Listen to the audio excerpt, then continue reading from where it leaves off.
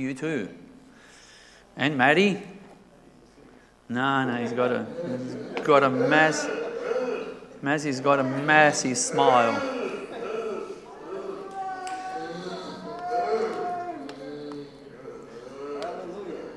We know you're here. Fantastic. Good, and you're always welcome here. You know that. Before we go, I have a couple of announcements before we go into the Word. First one is we got these little parcels that the ladies have put together, and I believe there's some other ladies as well that are putting them together. And they're soap and toothpaste. And we're just going to pray that God blesses the sister Vida. She's going to the Philippines. Is that correct, Melanie? Philippines? With Gain.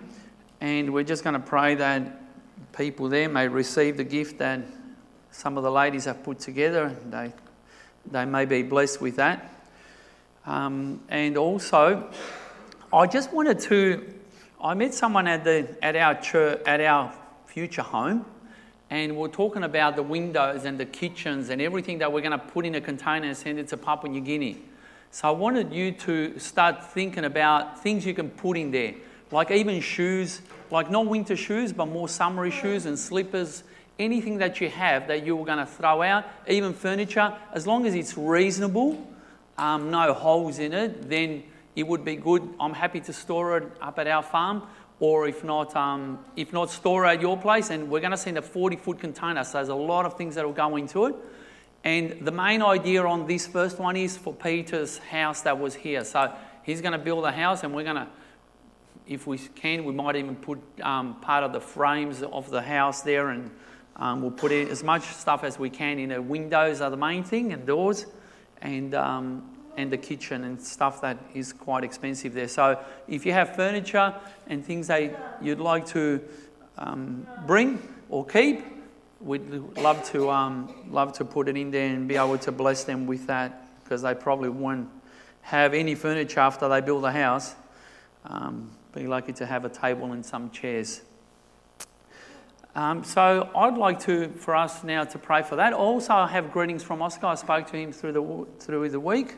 And he sends his love and greetings and says they had an amazing time in Argentina on celebrating the 70th anniversary. A lot of people have texted and said, oh no, we had family that were there longer than that. And it's 70 years, I believe, since Peniel. Is that right? From when Peniel, the Bible school, was founded and it was purchased. So that's what they were celebrating. So let's pray as we are and just ask God to bless the word and also to bless these parcels that are going to the Philippines. Father God, we're truly grateful, Lord, that you are amongst us here today, Lord. We thank you for your presence that's amongst us. We thank you that you've come to join us here today, Lord. And we thank you, Father, for the ladies and men that have put these parcels together. And we pray that you may bless them, and as they go forth, that people may feel that they are loved by people on the other side of the world, and that they are loved because we have a unity and we've been created by the one and only true God, and we have a lot of things in common, Lord. I pray that as the word goes forth, that the seed may be planted in the hearts of many people, and that may be the greatest gift that they can receive. We just pray for the whole team, Father, for Vida and for the team of Gain that are going there, for the medical trip. We pray that people may feel your healing touch, Lord, that they may be healed by the medicine, by the prayers that they receive, Lord. And we just send them in Jesus' name. Father, we pray for your word this morning, Lord, that what you have prepared for us, Lord, that we may be able to receive it, and we may be able to receive it and understand that it comes from you. Father, you truly are a loving and amazing God. And what a beautiful name it is, the name of Jesus, in whose name we pray. Amen. How many of you know Mike Sabo Senior? Mike Sabo Senior. Quite a few people. Okay, so Mike Sabo sends not only me, but he sends others, I believe, as well, little quotes every now and then. But I forgot about this verse before we go any further. A lot of you also, I believe, you have Bible on your telephones. And I thought how appropriate the verse of the day is. It says, this is how we know what love is. Jesus Christ laid down his life for us. And that's amazing, isn't it, if we stop it there? That's a good part of the verse. But then what he says after that, he says, and we ought to lay down our lives for our brothers and sisters. Now that's a big call, a tough call. It's probably easier to lay down for our children or for those immediate family. Even that would be a struggle. But for our brothers and sisters, and we ought to lay down our lives for our brothers and sisters. And I don't know if he means literally to lay them down, but it definitely talks about laying them down and sacrificing and putting them ahead of ourselves many times, that can be challenging. But anyways, I just wanted to share that verse because it would have came up on your computer as well, or on your telephone. So let's see if I can figure this one out. Oh yeah, I've got to turn it on first, yeah? Usually the case. Here we are. So this is the quote that Mike Sobo sent me about a month ago. And he says, the most important work you will ever do will be within the walls of your own home. The most important work you will ever do will be within the walls of your own home. And it goes really well with the book that I've been preaching on, is Joshua. And this will be the last sermon that I'll be sharing. So it's Joshua chapter 24 that we'll be looking into. But I think that we live in a time where the value of the home is downplayed. It's not as important anymore. And I don't know about you, but there's a lot of broken marriages out there. I don't know if you notice or if you know any close friends. But in Sunbury, for example, I notice in a couple of our investment properties, the most common thing is a single mum that will come and live with her children. And a lot of time it's because she just broke up with her husband. But the pattern is that then after about 6-8 months, there's another car in the house. And she has a partner and a new partner. And that gets repeated. And just thousands of couples that go through that. But the problem and the people that suffer, well, it's not only the relationship between a husband and a wife, but the commitment, but also the children. And what do they see? And the pattern that they see gets repeated time and time again. And most probably they will repeat that as well.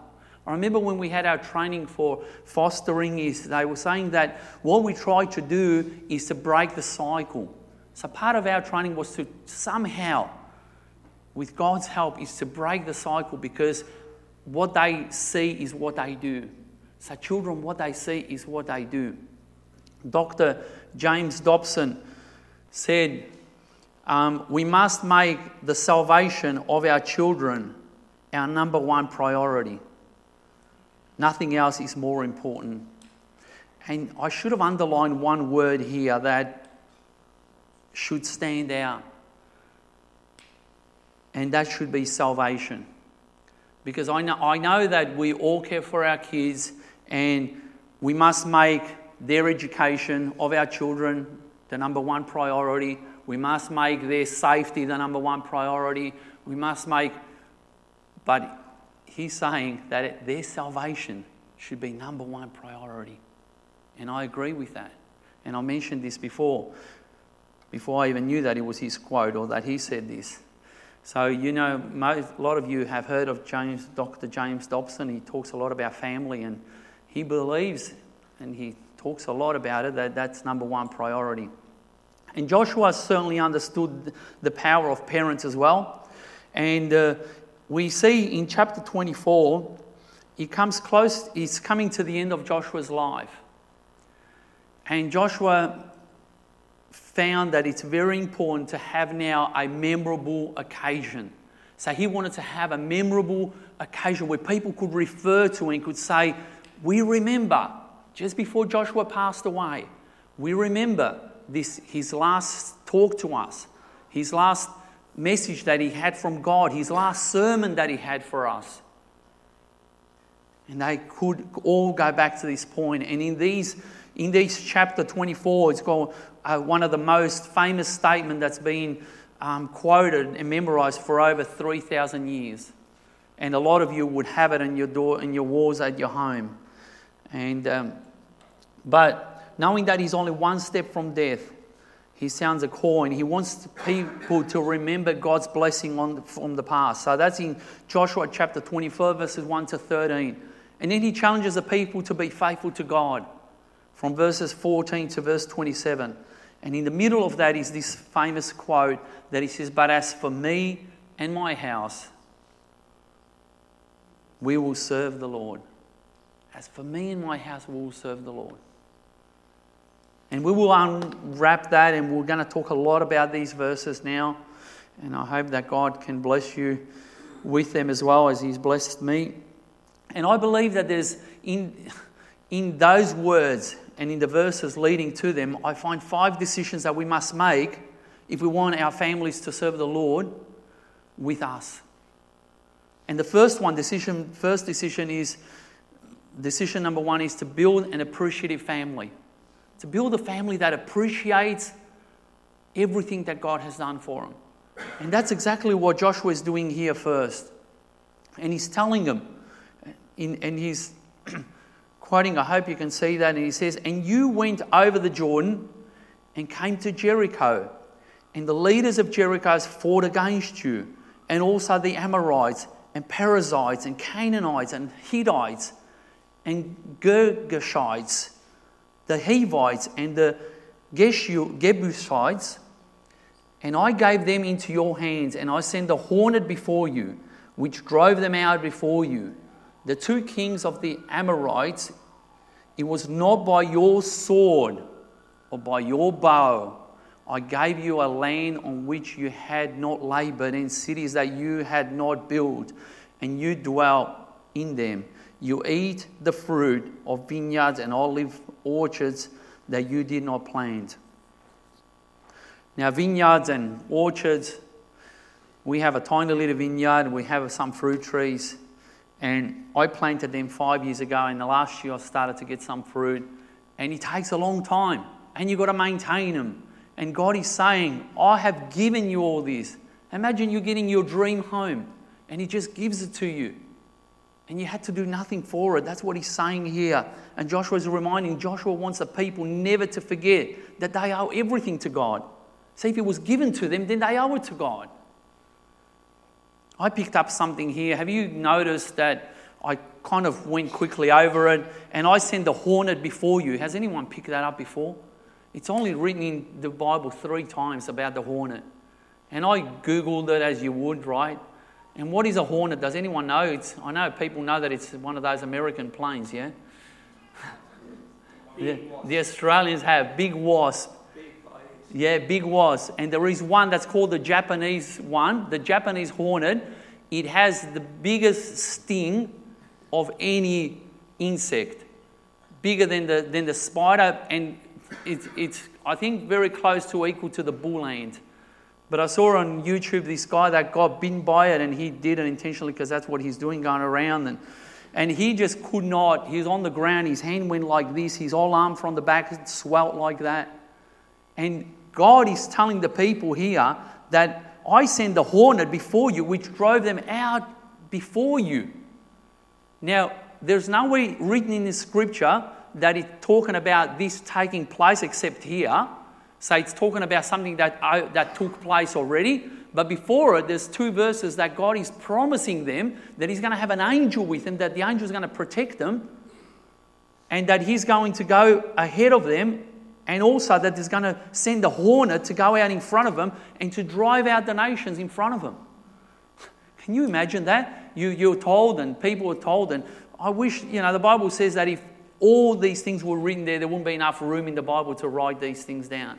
But imagine story after story where the Israelites are coming up against, and there's the Amorites, and they're going to fight them, and the Amorites are waiting, and as they're walking, you see them running into the hills, screaming for their lives. Could you imagine that sight? And God is saying, I did all that for you. It wasn't a coincidence. It wasn't just that these hornets just got blown in from the fields, that it just took place. It was, I sent them. I told you I'll send them in Deuteronomy. I can see some of you could try to look up in the scripture, so I'll tell you where those verses are. It's so in Exodus 23:28, and also Deuteronomy chapter 7 verse 20, it says, moreover, the Lord your God will send a hornet among them until even the survivors who hide from you have perished. Until even the survivors, those that hide from you. And apparently in Japan, from this hornet, there's 10 people that die annually. They don't go there to try to get bitten. They're in the bushes, they're in the wild, but 10 people every year die from hornets. Imagine hornets are sent by God, and apparently if you get stung like by 2 or 3 or 5 at the same time, it's lethal and you can lose your life. So Joshua wants the people to never forget that they owe everything to God. That God brought them here. It wasn't that they did it by their own might. And the question I have is, how much do we owe God? How much did He give us? How much did we accomplish with our own hands? So many times we like to think that we've accomplished a lot ourselves, don't we? And we forget about God, that God's given it to us, and that it all belongs to Him, and that we're stewards here, and that we're to look after it. And we say to God, yeah, I'll give you 10%, but the 90 is mine. It belongs to me. It all belongs to Him. We're stewards. We're to take care of it and to be able to multiply, to be able to give back to Him, to honour Him, and to whichever way you can honour God.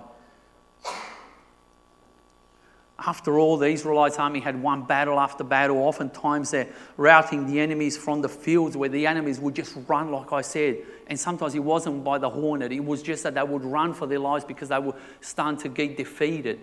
And they'd have this fear in them and they'd just run for their lives. And it would be natural for the Israelites to start thinking that, hey, we're pretty special. Maybe this training that we had, maybe this training that Joshua and the soldiers gave us, maybe we are superior than our enemies. Maybe we are pretty strong. Maybe we're pretty good. And Joshua wanted them to know, just before he dies, he's been with them on this journey for a long time. He wants them to know that no, it wasn't you. It wasn't your strength. It wasn't your bow and arrow, he says in the Bible. It wasn't the sword. It was not your own sword or by your bow.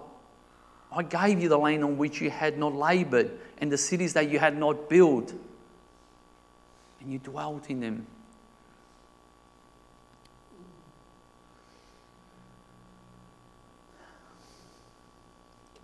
Joshua knew that once people took credit for their victories, they would soon turn away from the Lord altogether. And so just before he dies, he calls them up and he asks them to make a choice. You might know the story, how it ends and what unravels here in this chapter, but we're going to get to it.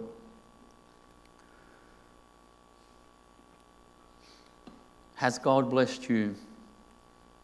Has God blessed me? Do we talk about it? We need to talk about it. We need to do with our families what Joshua was done with his people, Israel.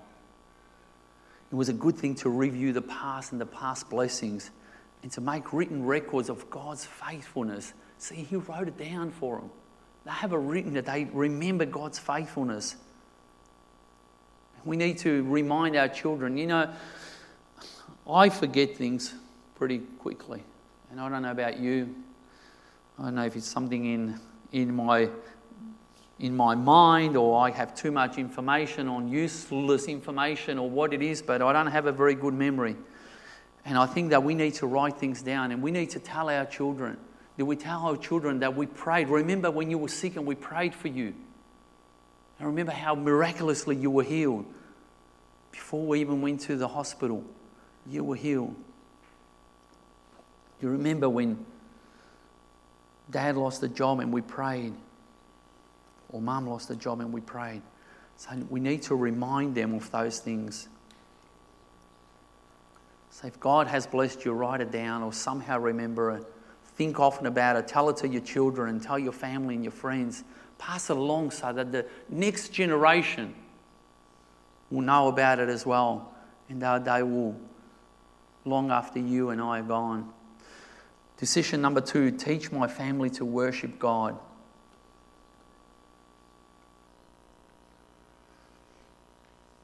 Now fear the Lord and serve him. Now fear the Lord. Joshua's saying in the first part, and I'll leave the whole verse there, but we're only talking off the first part. When we think about fear of the Lord, many people get the idea that it's trembling in terror. You know, Jesus said when the Son of Man comes, in Matthew chapter 24, I believe it is, he says when the Son of Man comes, people will be crying.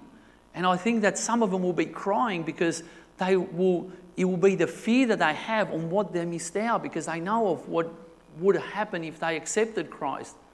But I think they will be crying as well, full of joy, overjoyed. But the fear of the Lord means having such a deep respect for God that we want to please him in all that we do. Doesn't mean to fear and to tremble and to just have this fear towards this God, but to have a love and a reverence towards him and a respect that we want to please him in everything that we do.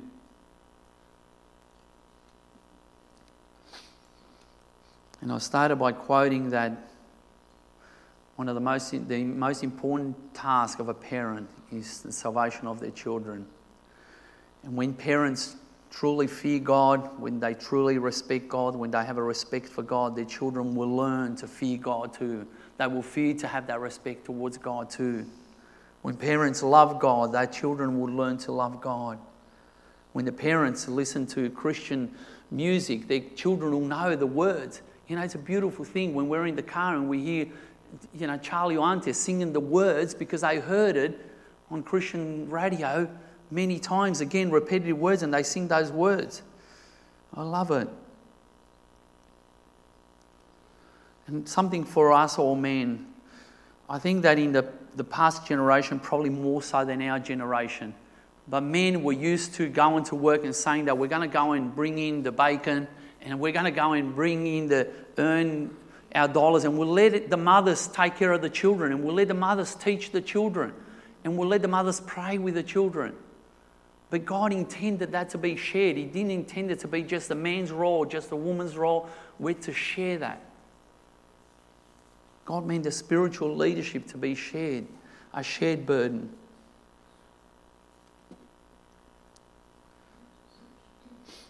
And we need to learn that actions speak louder than words. Decision number 3, become a student of obedience. He says, now fear the Lord and serve him with all faithfulness. Throw away the gods of your ancestors' worship beyond the Euphrates River and in Egypt, and serve the Lord. The word serve in these 2 verses, it appears 6 times in various forms. It appears 6 times. So obviously, he wants people to willingly choose to serve the Lord. He obviously wanted them, before he died, that people learn to serve God and to always serve God and only God. He specifies what that means when he adds in all faithfulness. In every area of our lives. You know, there's certain rooms in our lives. Imagine your life having lots of rooms, and certain rooms are kind of hidden rooms. And he wants every room in all faithfulness. And I highlighted in blue there, he says, with all faithfulness, serve God. Serve him with all faithfulness. What would be your message to your children if it was the last message that you had for your children? Would it be something like this? What was so important to Joshua? It's the faithfulness of people. I had a bit of a think about what it means to serve other gods. And what did he mean? What were the people doing when they were saying they serve other gods? Do you think that they went to a church and they worshipped another god? I kind of don't think so. I think that they had some rituals and they had some ceremonies.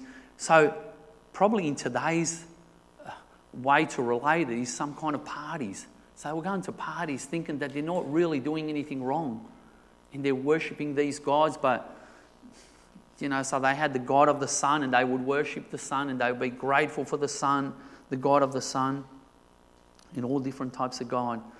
I read a little story of a guy in prison just recently, and his testimony went along the side that the way that everyone in prison noticed him that he was a changed man is because before he was a changed man, he had all these books in there, and there would be magazines like the Penthouse and the Playboy and Hot Rods and all these magazines about the cars and women. And he says, and then when Jesus entered my life, all I wanted is the Bible and to read books that were enriching my life. And so it's almost like what I said before, the hidden rooms in our lives. He got rid of all those hidden rooms in his life, and they didn't exist anymore. And he said, and I praise God for saving my life by sending me to a place where he could slow me down and take me from Satan. Thank you, Jesus, he wrote. Decision number 4. Remember your spiritual heritage.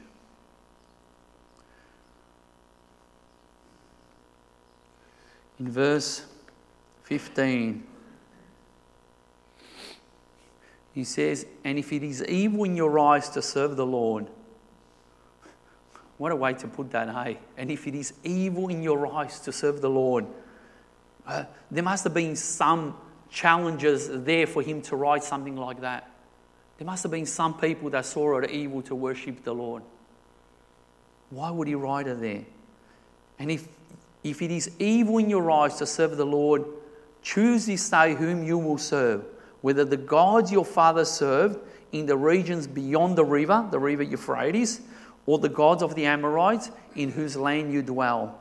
So Joshua offers them a series of choices. First he says, choose today whether you're going to serve the God of Israel. Are you going to serve the living God? Are you going to choose if you're going to serve him? Then he tells them about the gods beyond the river, meaning the river Euphrates where Abraham comes from. And if you read the beginning, the whole chapter, you'll see that he starts talking about Abraham and where they went to Egypt. And he talks a lot about that. And then he summarizes everything and brings it all here. And then he talks about the gods of Egypt, meaning the gods of the sun and the rain and darkness. And then the god of the Amorites, which he puts here. That was a god of fertility and sexual pleasure.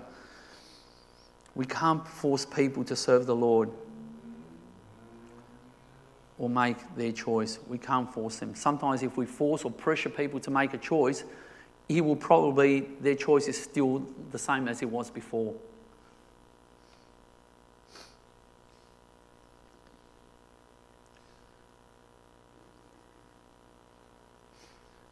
And decision number 5, choose daily to serve the Lord.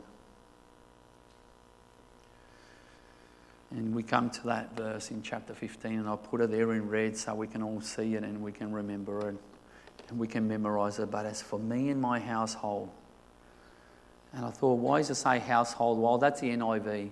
In the King James, it says, as for me and my house, we will serve the Lord. Choose this day who you will serve. But as for me and my house, we will serve the Lord. This is one of the most famous statements in the Old Testament. He expresses the heart of a great spiritual leader at the end of his life.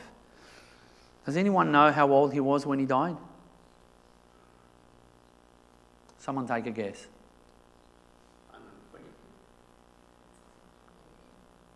Sorry?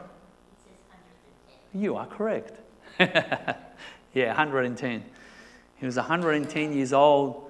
And he comes to the end of his life, and you'd think that he'd be a pretty wise man. He'd learnt a lot of things along the way. But he wants people to make a choice before he dies. I don't want to die without you knowing that you're going to make a choice and that you've been making choices. We make choices daily. Every day we make choices whom we're going to serve. But here he wants them to be conscious of the fact that you're making choices. See people out there, people in the world, someone shared last week, they shared the gospel with someone and totally rejected it. And it happens a lot. But they don't even realise that they're making choices.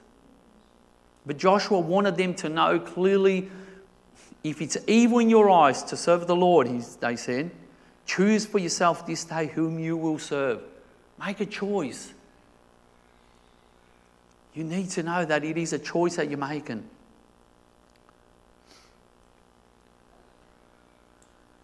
We are to serve the Lord, and we are to do everything in our power to see that our family follows our example. Serious godliness. First, each of us must personally decide to serve the Lord. I can't choose for you, you can't choose for me.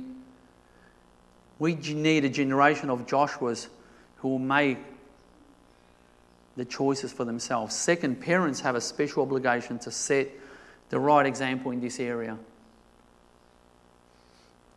And I've mentioned this many times before, that if a child sees his parent that is an alcoholic, he'll probably hate that his dad was an alcoholic, and there's a 9 chance out of 10 that he'll become an alcoholic too. There's a very high chance, there's a very high percentage. Or a drug addict, or a person that's a businessman, and then his son will follow in those steps. Or if a person loves God, his sons will love God.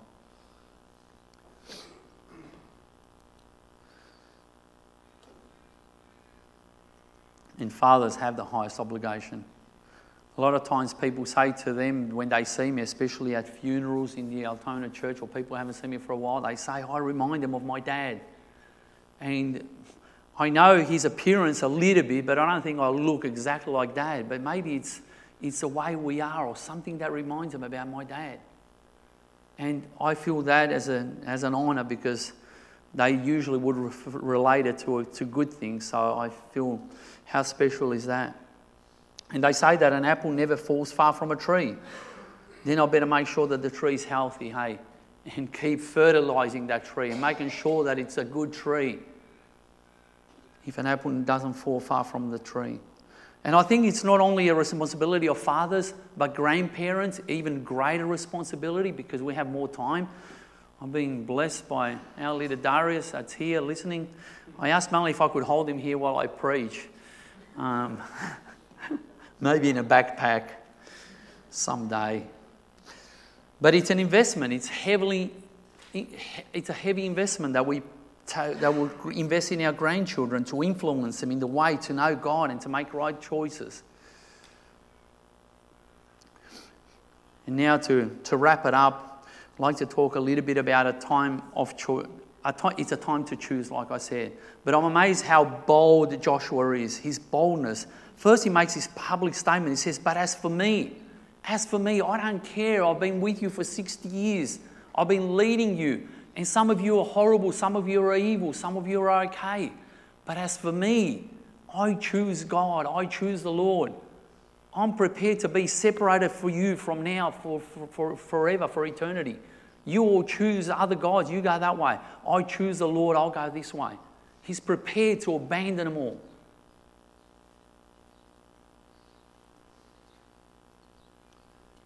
And I don't think that he said, I don't care what you do. He obviously cared, because he was guiding him in this path. But he was willing to part with his own people over this fundamental issue. And sooner or later we have to say similar things, whether it's our friends from school or our friends from work or our family or our friends. Yes, whatever it may be, I will follow Christ. And if you choose not to, well, this separates us. We'll stay friends and we'll be mates, but this thing is between us. Second is, this is a personal decision. To come to the end and to make this statement, you must choose to serve the Lord. It won't happen by accident. And it's not something that you can inherit from your parents. You're given a heritage, but at some point you must make your own choice. And then I like his persuasive declaration. This may be the most amazing part of this whole chapter. Is here Joshua speaks the God-appointed leader of his family. And he claims the right to speak for his wife, for his children, for his grandchildren. He claims the right to speak for them all. And he puts them all into this bracket. And he says, as for me and my household, as for me and my family, we will serve the Lord. So I don't think that he would be surprised that they're all on board. He knows they're all on board. He knows his family. He knows that they love God. He knows that they believe in the God that he's been serving all his life. He wouldn't make a statement like that. Can we all make a statement like that? This is more than a statement about forsaking other gods. That is implied. It means that Joshua's family decided to worship the God of Israel. It doesn't say my house without me or me without my house. It says me and my house will serve the Lord. You know, and I don't think that we can guarantee that our children and our grandchildren will become and serve God and they'll make the right choices. And you see a lot of God-fearing families or Christian families that have raised their children and their children make decisions not to follow God. We can't guarantee that our children will. But we can provide an atmosphere of loving God, an atmosphere of serving God, an atmosphere of being genuine, an atmosphere of not being hypocritical, because actions speak louder than words. And we ought to know that. Is our mind made up? Are we ready to serve the Lord? Do we know where we stand before God? Choose for yourself this day whom you will serve. You know, there's no neutral ground. There's no sitting on the fence. There's nothing in between that you can say, oh, I haven't chosen God, but I haven't chosen the other either. I'm in between decisions. There's no such thing. And he made it quite clear here that if you don't do anything about it, you're definitely not choosing to serve the Lord, the God. Make your choice.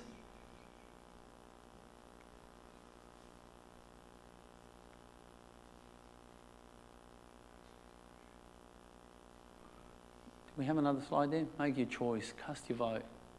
Choose your God. But as for me, and hope that everyone can join me in saying this, but as for me and my house, we will serve the Lord. As for me and my house, I want everyone in this room to be able to say that. As for me and my house, we will serve the Lord.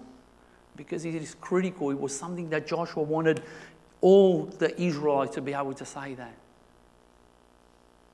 And they chose to serve God. And they're still a nation. Let's pray. Father God, we thank you for the life of Joshua. We thank you for raising a great leader like Joshua. We thank you that Joshua wanted to bless your people.